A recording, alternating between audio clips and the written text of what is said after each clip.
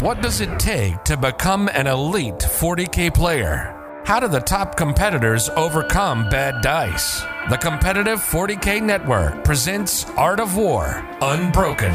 Insight into the game plans of the top players on the planet with your hosts, Blake Law and the Art of War coaches. Hello and welcome to Art of War Unbroken. Champions may lose, but their spirit remains unbroken. I'm your host, Blake Law, and this is episode 3 of the podcast. We're glad to have you join us today. Over the next hour, we'll be talking to a great player who lost a game of 40K. We say we learn the most from our losses. How often have you blamed the game on bad dice or just random odds against an opponent? I think we all do that every single time we play an event. What this podcast aims to do is really focus on the nitty-gritty of why we lose, the strategies we plan to implement moving forward, and just the overall changes and adjustments we make to our list. So what we're going to do today is we're going to talk to a player who played Chaos at an event. I believe he went 4-1, and he lost the Dark Eldar. So we're going to dig into that deep. Make sure to stick around. This is part 1 of the podcast. Part 2 will really dive into the strategy changes and the list adjustments he plans to make moving forward. So right now, let's dig in. Let me start today and take it back in time. The year is 1981. A mulleted man emerges from his basement. He dusts off an ancient tome. That tome is what we consider to be the pre-first edition 40K text. Lightning flashes from his fingertips as he opens a box of Beaky Marines, instantly setting the first meta. Who is this man? My co-host today, Mr. Brad Chester. He's a 9-time member of Team USA. He's won an Adepticon. He's a 3-time top 8 finisher at LVO. He has countless GT major wins. Most recently, he won the Motor City GT. Brad, you were actually the player who beat our guest today at Red River. I'm excited to see your insight from that bandit. I was so not. I was the person that got beat by the Red River. He got beat in the next round. If Brad had beat me, nobody would give a shit. God, this on this. Hurts my soul. I feel like we're just basically he's taunting you now, Brad. Nobody believes that I beat you. I was about to say, I literally spent the entirety of this week getting trolled about my loss. And then you start off our podcast with let's relive it. Let's relive it right now. Yeah, let's just go over this all day. Well, Brad, I have an alternative question for you then. My alternative question is, why is the mullet making a comeback? Anytime you get business in the front, party in the rear is what I'm talking about, my man. And I mean, in 81, I was still around setting the meta. You had to go back to the wee hours to get back to when I was actually born. Let me go ahead and introduce our guest here, who you can all hear talking in the background there. Our guest today is someone you might know as a longtime judge at Adepticon, Nova Open. He's a 3-time ATC champion. He's a member of the 2016 ETC team. He tied for first at Adepticon 2016. He had a top 8 finish at LVO. He's a 2018 runner-up at Nova Open, and he has a first-place finish at the Vegas Doubles Tournament 2018. Ladies and gentlemen, Mr. Judge Stan Curtis.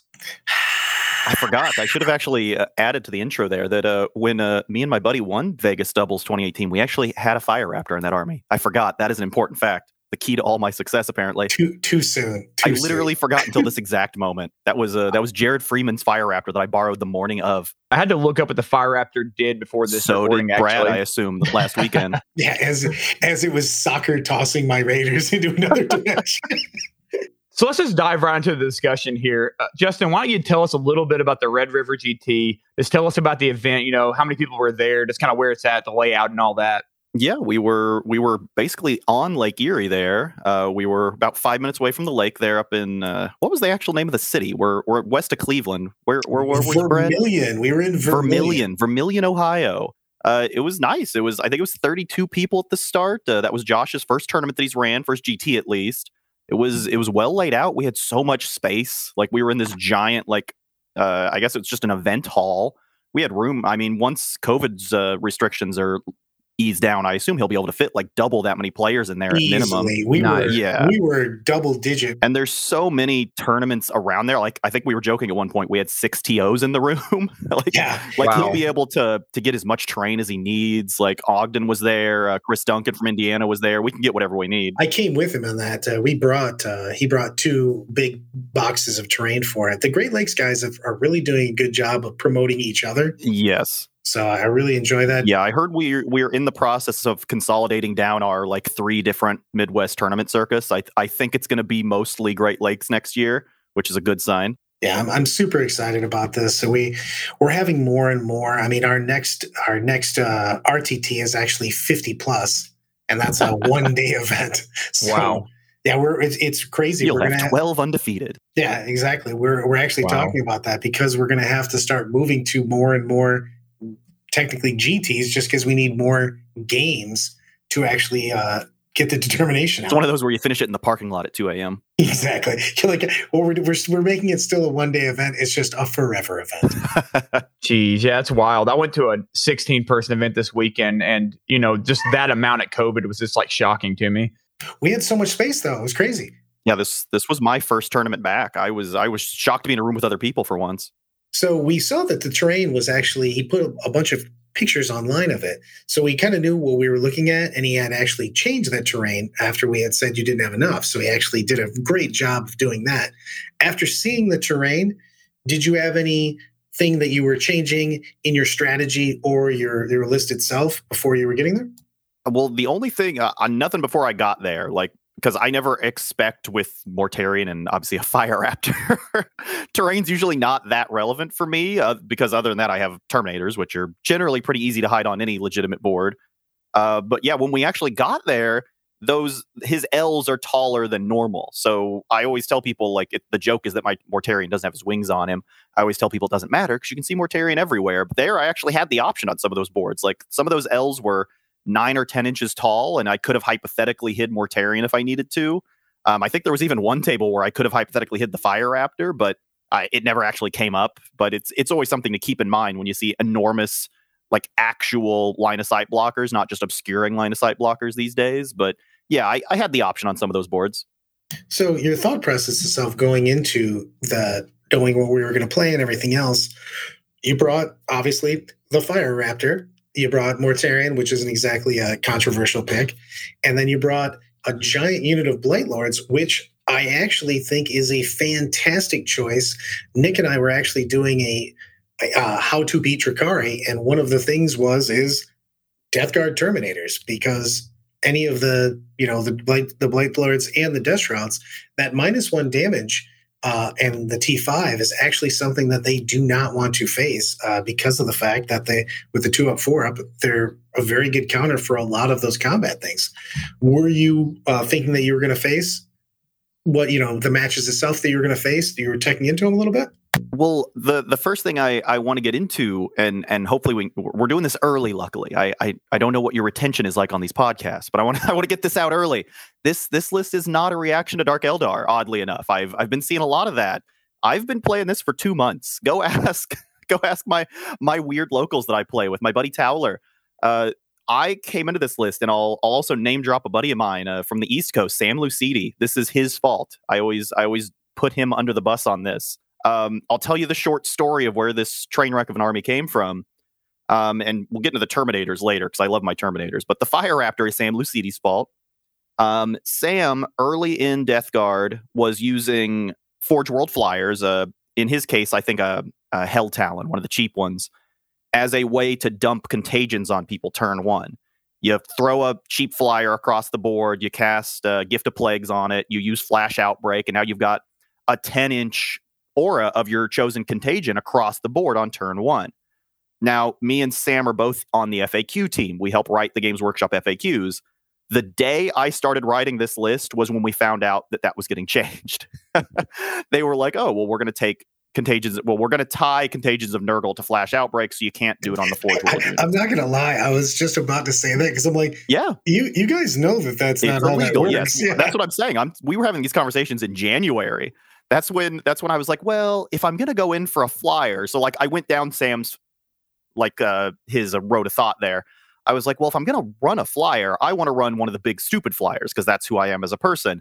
I want to run a 400-point flyer that can actually do something. I'll run a Fire Raptor. And I had a secondary plan where, like, if I'm going to park a Fire Raptor in your back lines, I can use the Death Guard auto explode stratagem for D6 mortals. Like, that's pretty cool. So that's where I first got this idea from Sam. And then we found out it was changing. And I was like, oh, crap. So basically you nerfed yourself. Exactly. Yeah. We got ourselves nerfed. And then I was going down that line of thought anyways. I was like, well, right now in whatever version 0.1 of this list, I was running like 2 Plague Burst crawlers. And the whole problem with my list, and kind of my lists traditionally, like Brad knows I've played the same thing for years and years and years, is I don't lose the melees. Chaos guy. Yeah, I don't lose the melees in the middle of the board. But if you've got a bunch of speed or a bunch of like infiltrating mobility, it doesn't matter. If you're holding 4 objectives and Mortarian's standing in the middle of the board doing a dance, no one cares. I still lose. So I'm paying like $330 for 2 Plague Burst crawlers to sit in my backfield and go, God, I wish I could kill the 5 Primaris Marines that are standing on that objective over there, and just watching them fail reliably. Because A, they're Plague Burst crawlers, so they're D6 shot, and B, transhuman exists. So it's just like, just paying $330 to try to kill 90 points of Marines on a corner objective that I can't afford to send Mortarion or Blightlord Terminators at, or Blightlords just won't get there because they're slow. Like, that was sad. Before we dig too deep, how about you just run down your list for us real fast so we can get an idea of it? So the whole list, and watch me forget something because I've changed the list so many times. He did bring all of the characters. You should just say check. Characters, just yes. Pick Assassinate, please, is the name of the list. So it's Mortarion, obviously, as Warlord. Then we have a Death Guard patrol of just a blank Chaos Lord, by the way, which is kind of sad. It's a blank Chaos Lord, and then the three Virions is Tallyman, Foul Blight Spawn with the Stench Vats, and a Biologus, so they still get the mortals in combat. I can't live without the Biologus.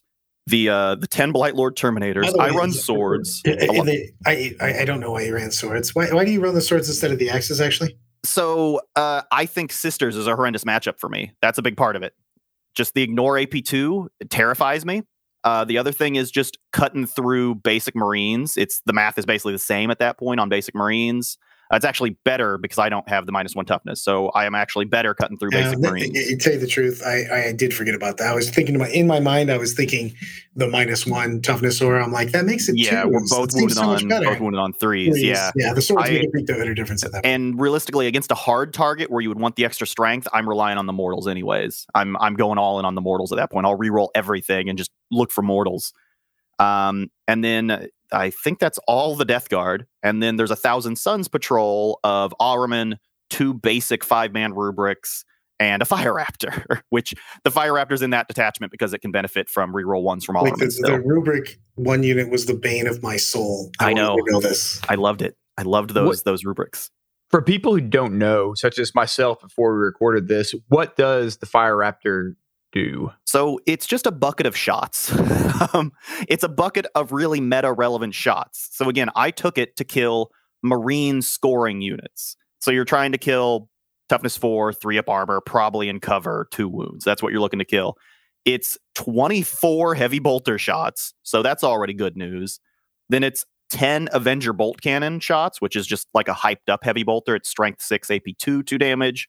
And then it's got the 4 anti-vehicle shots from the missiles, which are strength 8, AP3, 3 damage. And if I happen to play another aircraft, like in an AdMech matchup, I guess, the missiles get extra D3 damage against other aircraft. And this thing has Heretics Astartes also, correct? It has Heretic Astartes. It can be Prescience is the big goal. Yes, you Prescience it. You have Ahriman stand under it. Now you're hitting on 2s with a reroll. Holy cow, yeah, that's pretty good. Yeah, so it's 34 roughly heavy bolter equivalent shots where 10 of them are slightly better, and then 4 kind of anti-vehicle shots.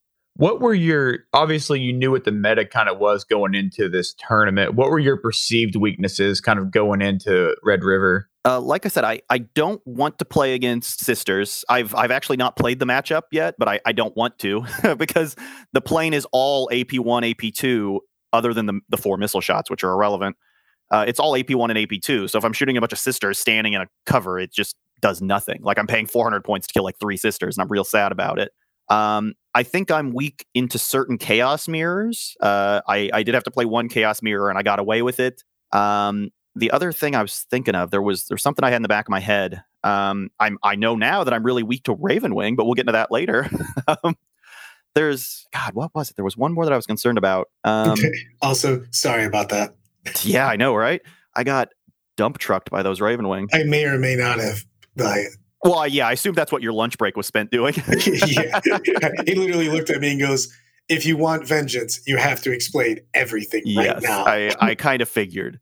But yeah, no, there's not a ton that I'm super, because I always tell people it's been a long time since I lost a melee focused matchup. I tend to play armies that aren't going to lose an assault fight.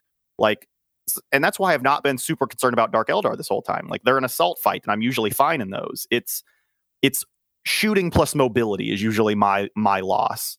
So what did you actually lose to? I guess let's get into the meat of it. What did you lose to? And we'll kind of dig into why you lost. I lost the final match against Thomas Ogden, who was playing Dark Angels not primarily Ravenwing, but it was literally Ravenwing, because the only thing he actually plays a Ravenwing detachment and a Deathwing detachment, but his Deathwing detachment is basically just his characters and some 2-man command squad he's got units. 3 2-man command squads. Yeah, it's like 600 points, 1,400 points, and most of the 600 is characters. So just to reiterate, it wasn't Brad. Just to recap, we didn't have a Brad loss here. Damn it!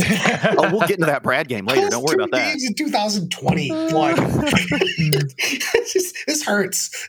So against Thomas, and ironically, I told my friends the night before. I guaranteed them what was going to happen, because that was obviously game 4 and game 5 on Sunday. So I had all night to think about the fact I was going to play Brad. I told my friends, I'm going to beat Brad and I'm going to lose to one of these Marine lists. Like, I told them straight up, because table 2 was Dark Angels versus Space Wolves. It's like, I guarantee you I'm going to lose to one of those Marine lists.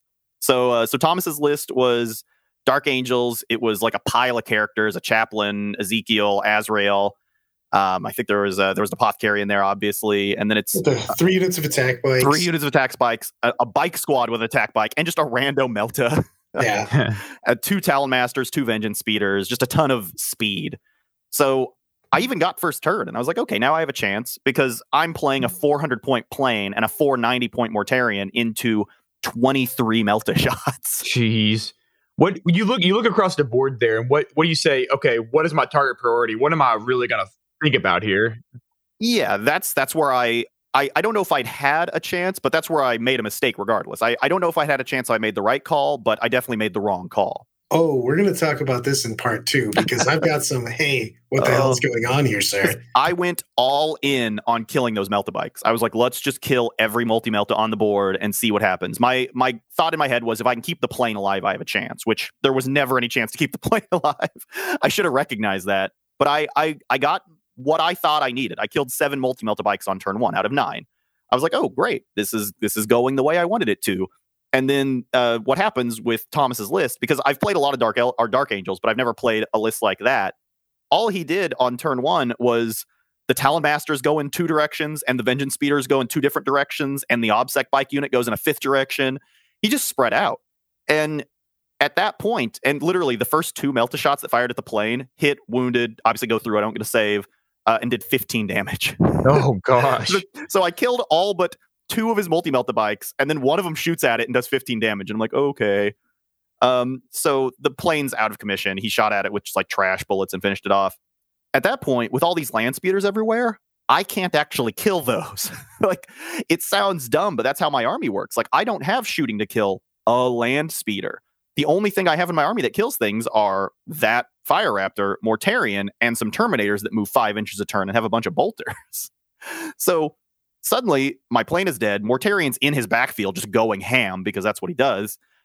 But it's irrelevant, because on the 4 corners are a bunch of land speeders that have like 6 or 8 wounds and 3 up armor that I just can't touch. So as soon as turn 1 was over, I was already done. But yes, in my opinion, you can't shoot the Talon Masters, obviously, because they're characters. I should have shot his Vengeance Speeders. I should have gone all in on the Vengeance Speeders and the OBSEC squad and tried to take them out. And then at the very minimum, I can try to use my rubrics to maybe like tar pit the Talon Masters, the characters, when they go flying off on corners, just grab them and hope for the best and stand on an objective because we're OBSEC. But the Vengeance Speeders had the capability to both go to the corner and also kill the rubrics. So I was like, well, now all my scoring's dead. My Poxwalkers died, I think, on turn 3. Like, I think I scored 5 points on primary. Like, he just spread out, killed my scoring, and I lose. And the mission was vital intelligence on that. So it was not a great mission for that period. Yeah, six objectives with them deep in the 4 corners, and then 2 kind of spread in the middle. I was like, ooh, Like it was a good layout to have a fast army. But like I said, Right. I build to try to deal with that, and I just couldn't in that formation with the land speeders. Taking a step back here, what secondaries did you actually take? Oh God, I think I scored like 0 on primaries or on secondaries. So first off, my army's terrible at secondaries, like in general. Like I have to win on primary. I will not be winning these close games with this list. I almost always take engage just because I have a flyer and Mortarion. So I took engage, raise banners because it was 6 objectives. That's basically what those rubrics are there for, just to raise banners and then teleport around like weirdos. And I'm guessing I took grind them down. I usually get forced into grind them down, which I hate. Except against Dark Eldar, obviously, because they have 800 units. But so I'm going to say I'm pretty sure I took engage, grind them down, and raise banners. So now with this, and you've been playing with this for a while, what did you think about the Marine matchups besides Dark Angels? Like, how have you been playing? I know a lot of the guys in and around your area are actually Marine players. Devising this and going into it with your original thoughts. How are you going? How are you doing against the regular Marine meta? So I have a million games against Dark Angels, but focused on Deathwing, and then White Scars, Space Wolves, Blood Angels. Like that's what everybody around me is playing, and those are the matchups where I do great. Like I said, it's if somebody's playing assault focused Marines, it's very, very, very hard to beat my army because you've got to deal with Mortarion first off, who's just gonna, hey, I'm Mortarion, I'm here, deal with me. And then slowly walking up midfield is those 10 Terminators protected by the Blight Spawn. Like Marines have no capability to deal with that blob. Like my opponent in round 3 at this tournament just did what a lot of people do the first time they play against it. He crashed some Thunderwolves into that Terminator squad, just loses his Thunderwolves, killed like 1 Terminator. Like nothing wants to fight that unit until it has to break out and lose character protection. Like it's borderline impossible to crack. I don't know what would want to fight it.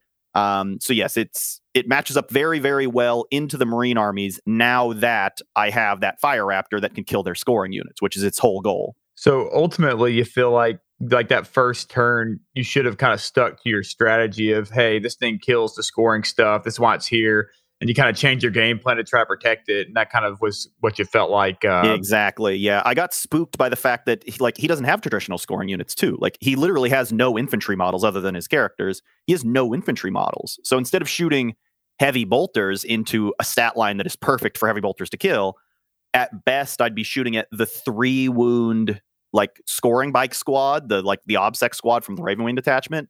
I'd be shooting at 3 wound models. He is running an Outrider, so he has just... Yeah, he has the naturally OBSEC bike squad that runs off in one direction. Oh, wow, yeah. Yeah, he went all in on speed and guns. Yeah, and on top of that, it's all protected by Azrael on turn 1. So even with the bulked up AP2 shots and the AP3 missiles, I'm shooting into a 4-up invul because of Azrael. Okay. So you were talking about like primary and how that's how you normally win. So what was your kind of, when you looked back, you decided, hey, I'm going after these attack bikes.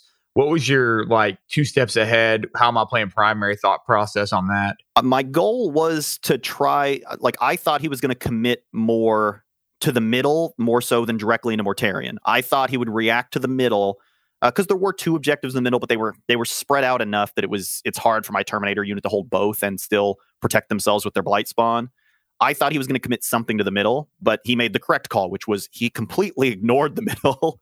He dogpiled Mortarion, and then he sent all of his fast units in, like I said, 5 different directions that I'm never going to catch up with.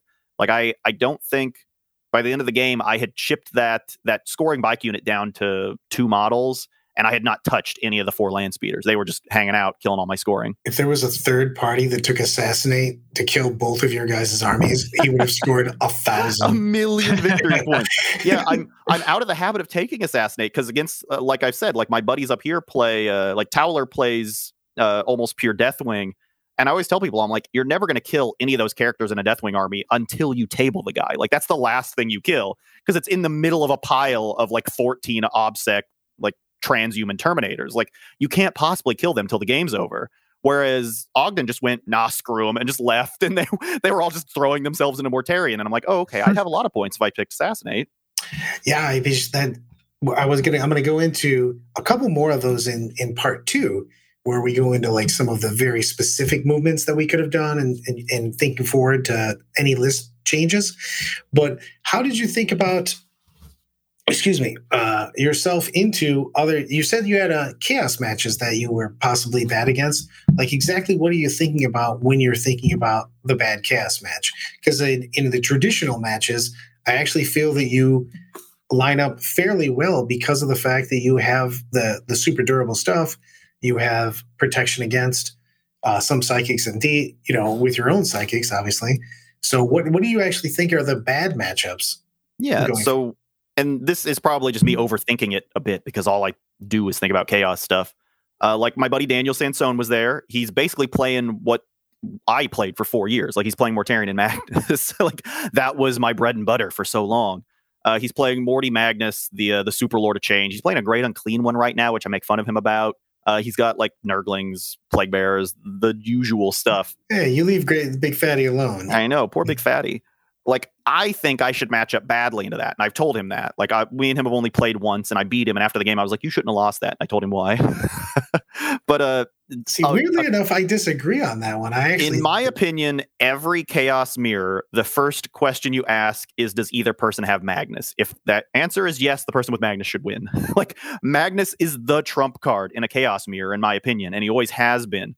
Because Chaos Mirrors, the first factor is who has better access to that Death Hex. Like, that is it. The person who has better access to Death Hex. You have the access to, I'll just shoot you from across the table, especially if you win first. Yeah. Make a bunch of 4-up saves. In my mind, that's what I'm thinking. Yes, that is my way out. I told him if I go first, my play is to shoot the Fire Raptor fully into Magnus. If I get rid of Magnus, he loses. But that's why I would give you the nod on that. That's why I was wondering exactly what you were thinking. The math doesn't have it killing Magnus, though. It's close, but unless I have range with the bolters, and I also spend like 4 command points to make the bolters be good, I shouldn't kill Magnus on turn 1. And if you don't kill him, you're looking at, okay, he's at minimum going to be on middle table, because if he's not on middle table, he'll heal himself from bottom table. It's even on middle table, I would prefer to have Magnus than a Fire Raptor at that point. Like, going second, Magnus middle table versus that army, I'd rather have it. Does he extend out to kill the Fire Raptor, though? Because I feel like the Fire Raptor can stay in safety there. It comes down to the table at that point. Like, on those tables, I'd feel bad because there's so many spaces to hide even the Primarchs, as we saw. It gets weird at that point, definitely. If I can shoot at him again, it's at that point you're looking at -1 to hit, 3-up invul. Like, you're like, oh god, I hope some of these go through, and it should get him on a second round of shooting, but it's a situation you don't want to be in. At Red River in general, did you have times where the terrain like affected you in that way you just kind of said? Was there a time where there was like, the opportunity for it, but no, it never came up in my games. Like, when I played my Chaos Mirror in round 3, there was a turn where he was able to hide his Mortarion behind cover, but it wasn't relevant. I wasn't going to shoot at him that turn, but that's the only time it came up. Yeah, it's like a rare gem. Yeah, the good thing about that terrain on it, we don't want to make it sound like it's just ridiculous. There was a couple big pieces. He did a really good job of making it so that there was some big pieces in the corners and stuff, and the middle was typically had smaller blockings where you really had to work it. So it wasn't like nice straight line blocking pieces in the middle that were like 4 to 6 inches long. Yeah, so you basically always had firing lanes. So just saying how we were playing it, because I didn't want to make it sound like like we're talking about what is basically what people call a Nova L, but it was maybe 2 inches taller than normal, and that only really matters if you're playing something like Mortarion, Magnus, Silent King, like something. Well, Silent King gets obscuring, so it's irrelevant, but something the big like boys, that. Yeah. But yeah, I think in my opinion, the armies that I normally play should beat this army. Like, and it's just deep in my head as chaos theory. Like, you always want Magnus because the guy with Magnus has the option to play reserve, just sit back and wait for you to come at me, and then Death Hex win the game. Like, that's where I'm at. As a recurrent, as we all know, I'm the bandwagon extraordinaire, no loyalty. But your list actually, well, clearly I made some questionable plays, as we might talk about later in a cast.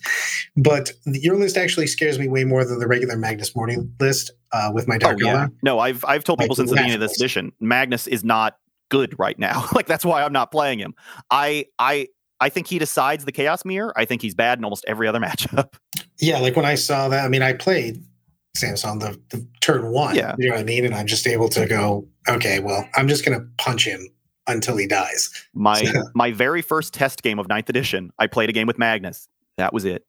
And I've not even tried since then. I have no faith in what he brings in this edition right now. bringing it back real fast to the Dark Angel matchup you had there. If you were to play this same list again and you were taking your army and you had a new player that you were coaching saying, hey, you're taking my army, you're playing the same list, what would be like one thing you'd say, hey, this is what you should be doing going in? I think the correct play would have been to not send Mortarion turn one. I think that's what I have to do to even have a chance. I think it is an incredibly hard matchup for me, but I just had in my head too much that Dark Angels want to play in a castle, but in this matchup, it's actually beneficial for me if he castles up. What I should have done is I should have warp timed the Terminators, kind of pick a direction for them to cheat towards, like either probably down the short edge, keep them out of line of sight, and just have Mortarion stand in the middle of the board. Because he's got to shoot X number of multi-meltas at the plane until it dies. I also, one like hard mechanical mistake that I hate myself on is I should have spent the command point for Armin to swap into Weaver of Fates and put an invul on that plane. Like, it was going to probably die either way, but I can spend one command point for Armin to grab Weaver of Fates, cast it on the plane. Now the plane has a 5-up invul, and I just didn't do it because I just told myself it was going to die either way. But yes, in a best case scenario, you have Mortarion just chill in the middle of the board, plane with an invul, goes and kills what it can, and the Terminators have to cheat towards an objective and actually be relevant to the primary. I'm so and in part two, I really want to dive into, all the details on that in part two too. I really want to see kind of where your brain goes moving forward, like in total, like what your strategies and everything will be. With that, I must say I've got so much for part two, guys. I've got so much for part two. Part two is going to be amazing. Just stop listening. Skip to part two. I mean, we're just going to listen to white noise and waves crashing until the end of this. Well, I think that is a pretty great stopping point for this episode. We've kind of seen Justin's process on how he approached the game, what he perceived was wrong, and we'll really dig into the strategies, list adjustments, all that in part two. In part two, yeah, like we said, we'll see some strategies, list changes. We'll talk about this coaching and how to adapt with the army. We got Brad here, who's the Art of War coaching extravagator. Oh man, I'll start part two off with just a bomb. I'm gonna hook your listeners right here. I'm gonna start part two off with a fucking bomb. This is gonna blow people's minds. So get ready. And part two will be available to the subscribers of the Art of War website. So just jump on over to theartofwar40k.com. All the content will be available there. We have our other podcasts. We have the Art of War Down Under. You have the one you know and love with John Damaris and Nick, the Art of War. And we have some other merc coaching, everything available on the merching site. So just go and take a look and at the website and see what you think on it. And lastly, we'll have a brief Q&A at the end of the part two and episodes moving forward.